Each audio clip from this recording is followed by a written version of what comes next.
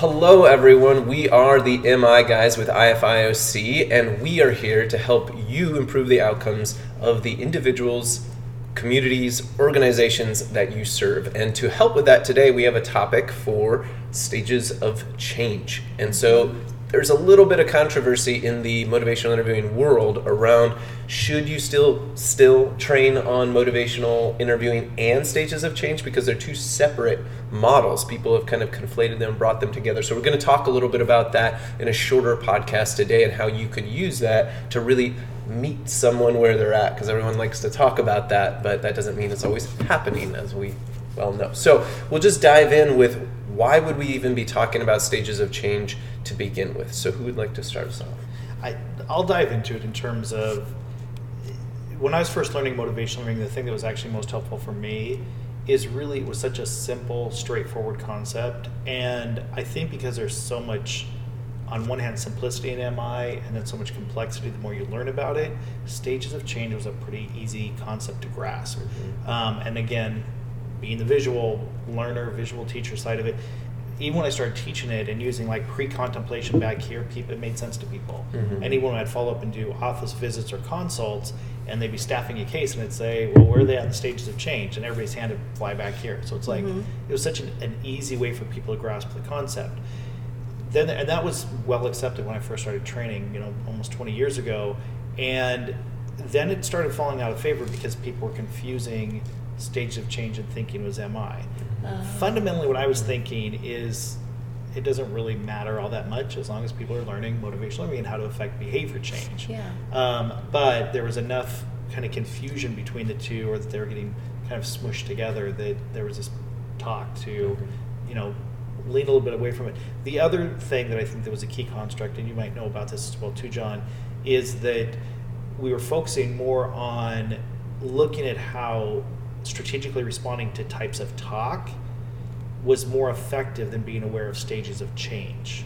And so that was, as more research was coming out around how do we strategically respond to language, the resistance talk, sustained talk, change talk, the more we paid attention to that, was stages of change really relevant? Was it necessary, and was it going to impact outcomes if people knew stages of change or didn't know stages of change? So that was, I think, a little bit of the context of where this conversation came into it. And part of that too is just what is more repeatable, reliable, predictable, and that is the types of language. So that's in the sciences, you can look to the strength of change talk and really point to outcomes being associated in a lot stronger way than stages of change. It's an incredible concept, Clemente, and the people that came out with it was incredible for the time. It's just not as precise and not as powerful as associated with the outcomes.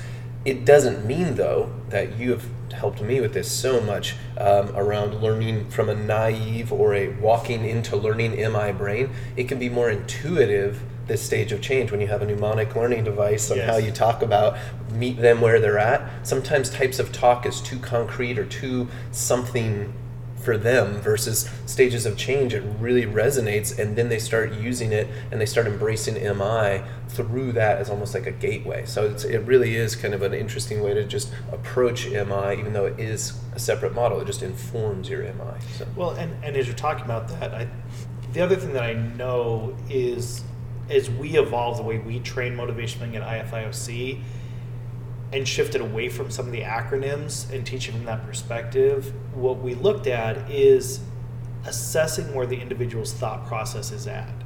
And you can do that specifically with language, but it seemed really complex and overwhelming for people to get the language sometimes. It is learning the types of language and how to strategically respond is not easy. I mean, it takes quite a bit of mindful listening to be able to do that, which is what a good MI is comprised of.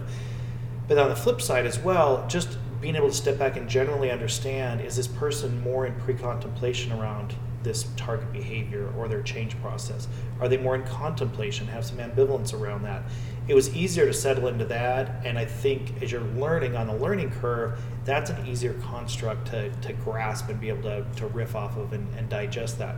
So we were looking at this is you can assess in general where is their thought process at, and then as you're getting sharper at that process, I can start to hone in on what's the specific language and see that correlation between some of the types of talk and where their brain is at.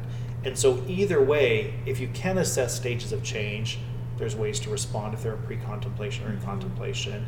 And as you get more strategic, you can be able to pull out that specific language and then respond to the specific language effectively and strategically as well too. So this is why, again, it's not motivational interviewing, but as kind of a construct that supports it. You know, and the other thing I think of is we talk about things like self-determination theory, self-affirmation theory, which are not motivational interviewing and are key constructs to understand it. So, and those haven't fallen out of favor in motivational interviewing as much too. So I think when you think of like a trans-theoretical model, like stages of changes, when you think of other theories that support behavior change and long-term behavior like that, those are things that I think, again, what is MI, what's not MI, pulling those things together strategically. And honestly, what I always think of is whatever help a participant learns, those are things that we should pay attention to. So that's kind of the context about this too. I have two things here, and then I really want to hear from you, Tammy, on this as well, kind of coming into it from the angle you did.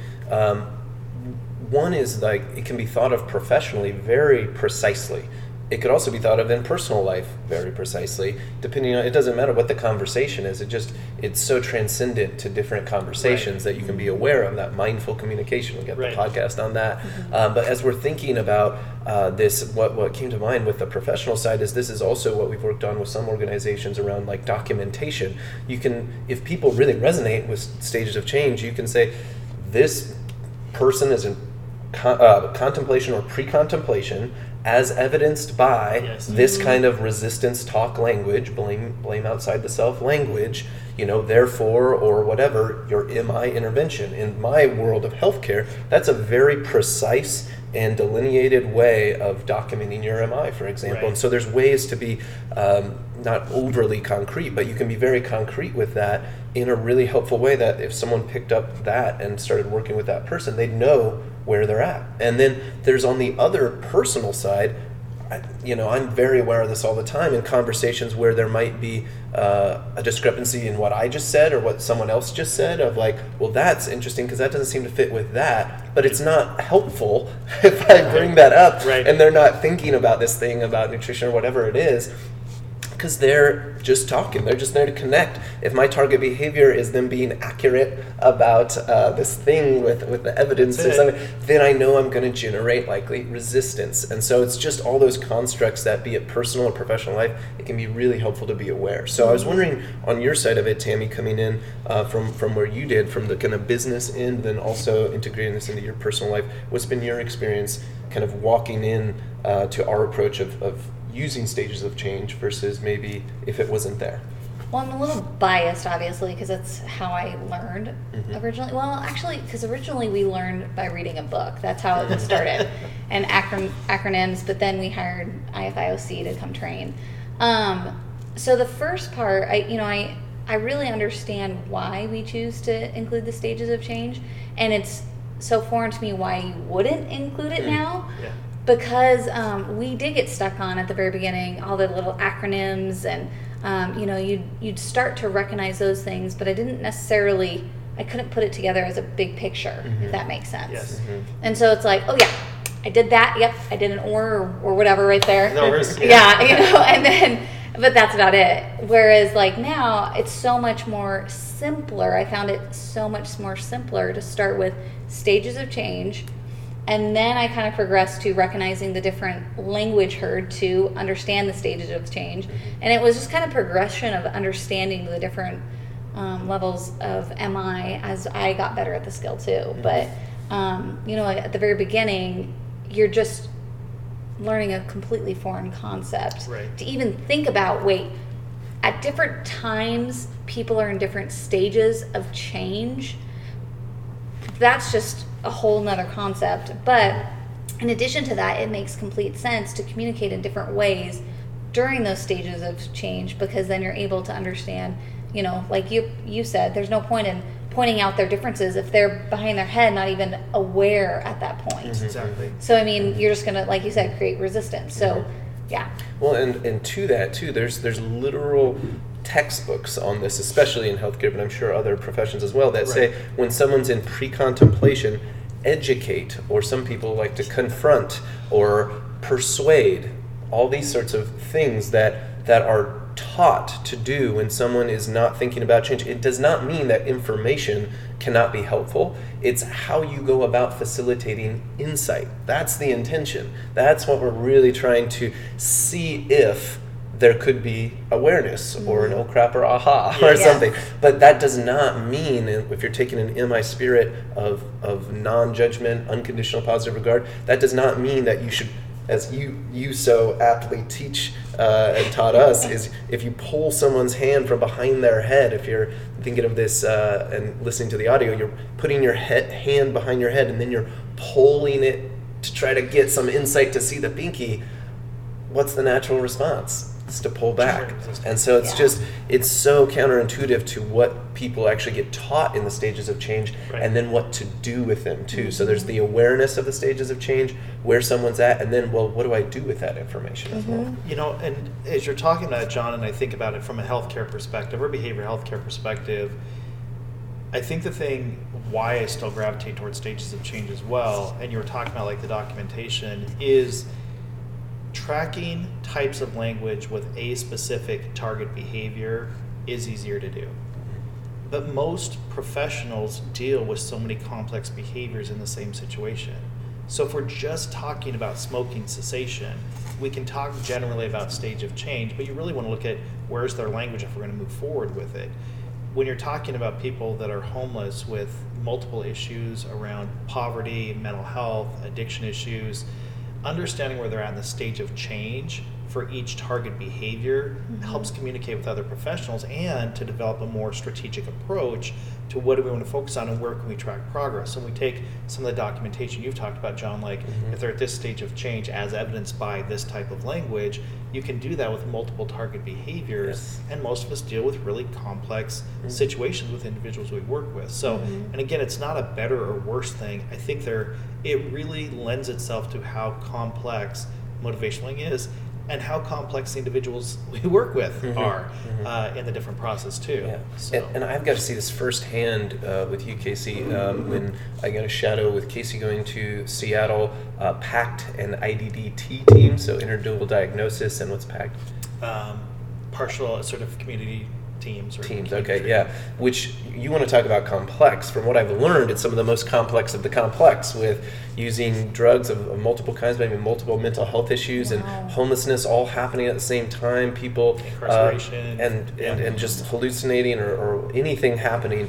And there's just so much complexity to that. I remember you being in this meeting with this group in Seattle, and you had this incredible framework you gave using the stages of change and thinking about as a stock exchange of sorts. Yes. And this, I think, is so powerful if you start thinking of change over time. I haven't seen anything like this published, but I bring it up because it's incredible. If you want to hear more about it, we can do a webinar or something on it. But I think for really complex situations like that, when you looked at long-term change with multiple comorbidities and all that, 6 months, a year, 2 years, and just the stages of change difference kind of popping up and popping down, but where's the general trend? That was really, really powerful to think about, that they might do something different with their certain drug use, but maybe they take up smoking instead. So they've shifted stages of change in different ways to cope, or and it just really helps give a visual and how you help them along towards possible happier and healthier. Well, and again, it just continues to reinforce the complexity of individuals we work with. And it would be beautiful if it was a linear process, but it's so much more dimensional than that. And I think when you take the axes of, that was out of integrated dual diagnosis treatment, IDDT, when you're working with co-occurring mental health and addiction, and they talk about stages of treatment. And it was interesting when I was first learning it, because in some of the ways it was taught, they were doing a lot of overlap between stages of change and stages of treatment. And stages of treatment was something that was really specific to integrated dual diagnosis treatment, which means that for Tim, since you've never been exposed to it before, it was when you're working with populations that are really complex and have basically they get tossed out of systems because they have so much complex issues and we're used to so in behavioral health, we're used to somebody coming into outpatient treatment or inpatient treatment, and they come in every week. Yeah. When you have somebody that has major mental illness, lots of addiction issues, lots of incarceration, and these are issues they've been wrestling with for years or decades, they don't show up for appointments in outpatient, or they miss groups, and they don't do the things that other people might be able to do on a regular basis. So this model, another evidence-based model that came out, is, well, you're expecting them to do something that they can't do. They're not going to come to group every week. So what they did is they broke it into stages of treatment. So if you can even get them to come in over the course of 6 months, just think for a 6-month period of time, if they don't mind wandering into your office, and over the course of 6 months that's your only goal, that's a more realistic target behavior. Yeah, that makes sense. That makes way more sense for them too. And then from 6 months to 12 months, for that next 6-month period of time, all you do is you drop pebbles on their ambivalence over the course of 6 months. So it's a different way of looking at it in terms of how do we shift. And what I was doing was overlaying stages of change, which, you may be somebody that's struggling, and the third week you and I are talking together, you say, yeah, I want to go to inpatient treatment. And traditionally, I get really excited and get you a bed date so you can go into inpatient treatment, and then I don't see you for 2 months, you just go underground. Yeah. So instead of feeling like you just backslid, you're still in that 6-month window of going, oh, the fact she said that and she went into preparation was fantastic. But there's also a probability that she may backslide in her thought process, because that's what she's been struggling with chronically for 2 decades now, for 20 years. So instead of it being, okay, everything's lost ground, it's like, no, the fact she came in and asked for it is progress. Yeah. So she adjusted her stage of change, but she's still in this kind of pre-contemplative early engagement stage of treatment. Yeah. Does that make sense? Mm-hmm. So what John was talking about is any given day the stock market, your stock's going to change, so your stage of change can, but what's the trend line over the course of that 6 months, which means now what's happening is you're more and more interested near the end of the 6 months of you're coming to groups more often, you're doing and that's more of a realistic expectation for somebody with really complex issues. Well, but I also think, that also makes me just think in general how much easier it is to make changes if we think of it like a stock exchange. Exactly. Because I think of, again, I struggle with exercising, but if I don't look at the fact that I haven't really exercised for the last month now, but overall the trend has been upward, you feel so much more better and motivated versus just going, oh man, I haven't done it. So that's just a better way. I really like that analogy. It does. And so you look at this, and this takes a complex issue there, because then you can take stages of treatment, stages of change, and then types of talk, and all of a sudden you are in a fluid dynamic. I think it's hard for our brain to grasp all those constructs, but when you do start to integrate them in your own thought process, your capacity to truly serve every individual that you work with, since they're all individuals, then you have so much more flexibility, and it doesn't feel so prepackaged or programmatic. It really is a method of communication in the moment where we have a mindful strategy. We can be thinking on multidimensional approaches with different ways to assess and intervene. And so again, this is the the diving deep on stages of change and why is it in favor or out of favor in motivational interviewing. This gives more of a contextual way of looking at, if it's a complex issue, the better we can assess and the more accurate information we have to intervene strategically, it gives us a more comprehensive model. So that's why at IFIOC we still lean pretty heavily into making sure people have that as an assessment. And the thing I always go back to is stages of change, really straightforward. You can teach that quickly. People they kind of nod their heads going, this makes sense. It's just common sense. There's just words now to things that we can see that happens. When you get into types of talk, that takes a while for people to grasp that. And we've talked about it before when we were developing the MICA, the Motivational Competency Assessment. Dr. Susan Butterworth, she said, mastering strategically responding types of talk, in her estimation, is the most complex thing to master in motivational interviewing. Knowing when to shift gears, how to respond, takes a lot of brain power. So I think for the naive brain, it does give them an easier structure to grasp with stages of change first. Well, and my thought too is, I was just talking to someone recently, and he's in like the healthcare industry, and he was talking about how he had some exposure to MI and all this type of stuff, and he was talking about their doctor's visits, and sometimes people will come in, and they're trying to talk about not smoking, and they're trying to talk about healthier lifestyle choices and all this stuff. And as he was talking about this, I was like, if you just use MI during this conversation, it's going to be a good conversation without a doubt. But I was like, just being able to recognize their stage of change on top of that takes that skill just one level further. Because now you're going, okay, again, my goal is not necessarily to get them to sign up to stop smoking today. My goal is just to bring their awareness a little bit more around that. So then maybe the second or third visit with them that they come to me, we can actually talk about that.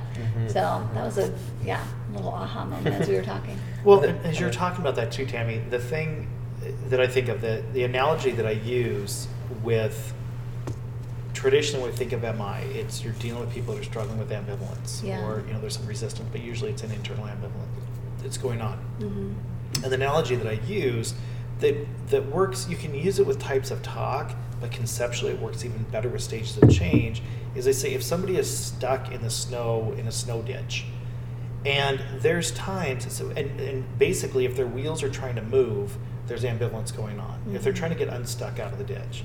And what we can do is we can go deep into empathy to rock them one direction. Because it's that one side of the contemplation of the ambivalence piece, and then try to move with change talk to the other side. So thinking about that they're in contemplation or ambivalent about that we're rocking the language, you see how those two models fit together really well. Because they are stuck. There is ambivalence going on. And you can talk about, so we're going to go deep into sustained talk, but it's to express empathy because they are contemplative at least. You want to explore and expand that ambivalence to ultimately rock the car back with the gas pedal and change talk to get up onto the road into commitment talk and moving forward. So again, we can talk about that exclusively with just types of language, but conceptually it makes so much more sense to step back and just go, I can see why they keep kind of vacillating between contemplation and then all of a sudden they drift back into pre-contemplation.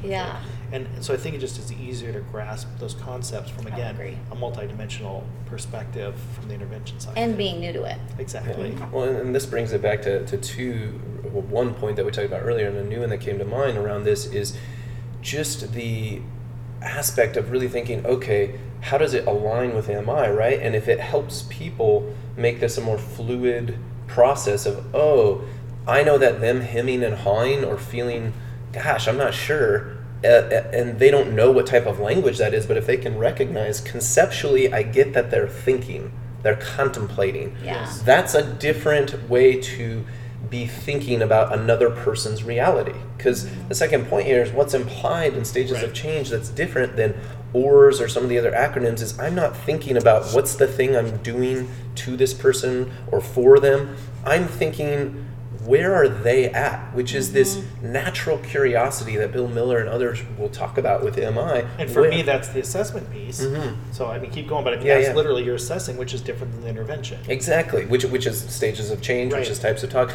But when I do that, I'm really just very much trying to get into where are they. I'm getting a sense of where they are, not what I'm doing to or for them right now. That can be, as you were talking about, Tammy, just a shift for people to start doing that as their first step. So if that's you and you're a professional, maybe that's your first step with your MI. If even in your personal life, you tend to get a lot of buts or someone kind of push back when you might bring up information, that might be some feedback to go, I might be mismatching where they're at. Because another thing we haven't really talked about is just they're going to teach you, this is classic in MI, but if you're mismatching where they're at, you're likely going to be getting pushback. And so and the intensity at which you feel that, it's probably an indicator of how attached you are to getting them to see or having that awareness or that insight. And when you're more attached than them, it's hard to really match them where they're at because you're more in your head and your reality than where they're at and guiding that possibility along. So there is this assessment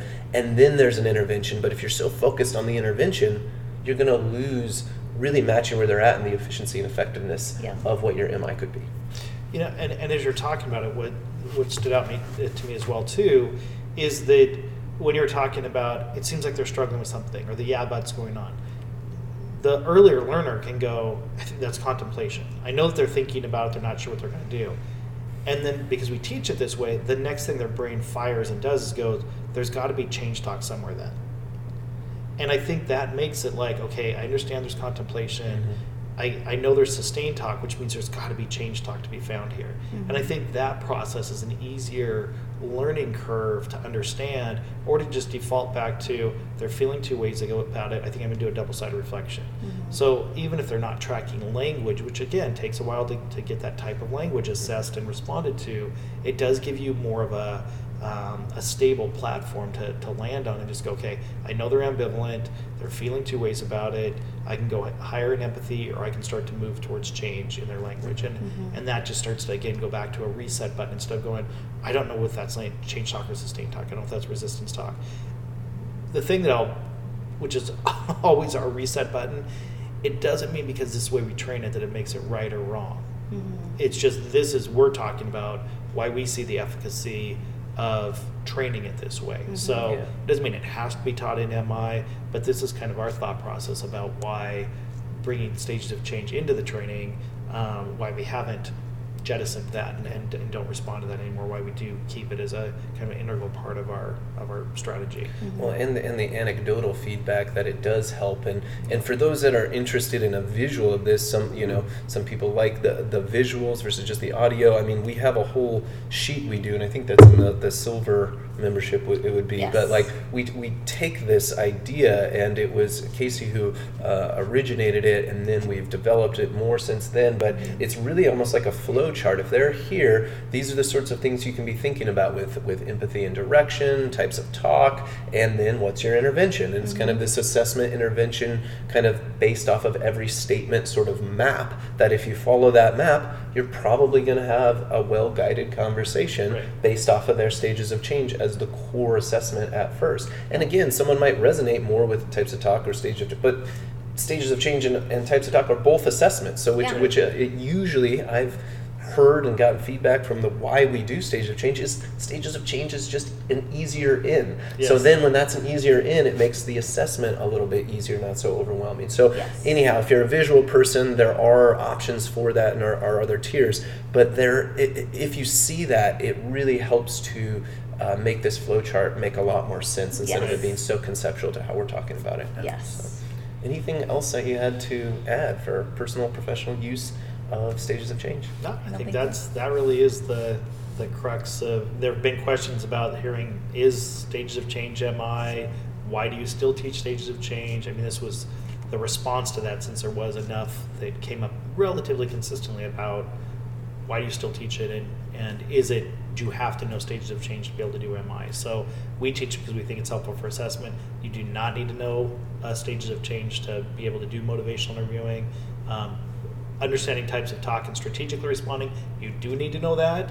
So that's, again, why we distinguish between the two in terms of what's integral to motivational interviewing. But then just that context, as you're trying to build up the skill set, the knowledge base, that's part of our rationale for what we keep it part of our curriculum. So. Yeah. Well, and there just continually is this sense of feedback that it's helpful. So that's, just to answer it, is it complements the learning of MI and possibly enhances it without it feeling so technique-y or too difficult. And whatever we can do to embrace this way of being in the world and treating other people that helps with change in the world, why would we not try to do that? So with that, it's been a helpful conversation. Expanded a little more than we thought around stages of change. So hopefully it's been helpful for you. That's why we're here. Please let us know if we can expand on this or get into other concepts like the page we were talking about, or the stock market example. We could do a whole webinar thing around that if that's something to think about. Personal life exercise or professional life if you're into those pack teams, whatever. So with that, we just want to end and say we are the communication solution that will change your world, and that is our tagline. That's what we're trying to do. So reach out, let Tammy know. You got her email below, and we will be in touch from here. So thank you for your time. Thanks.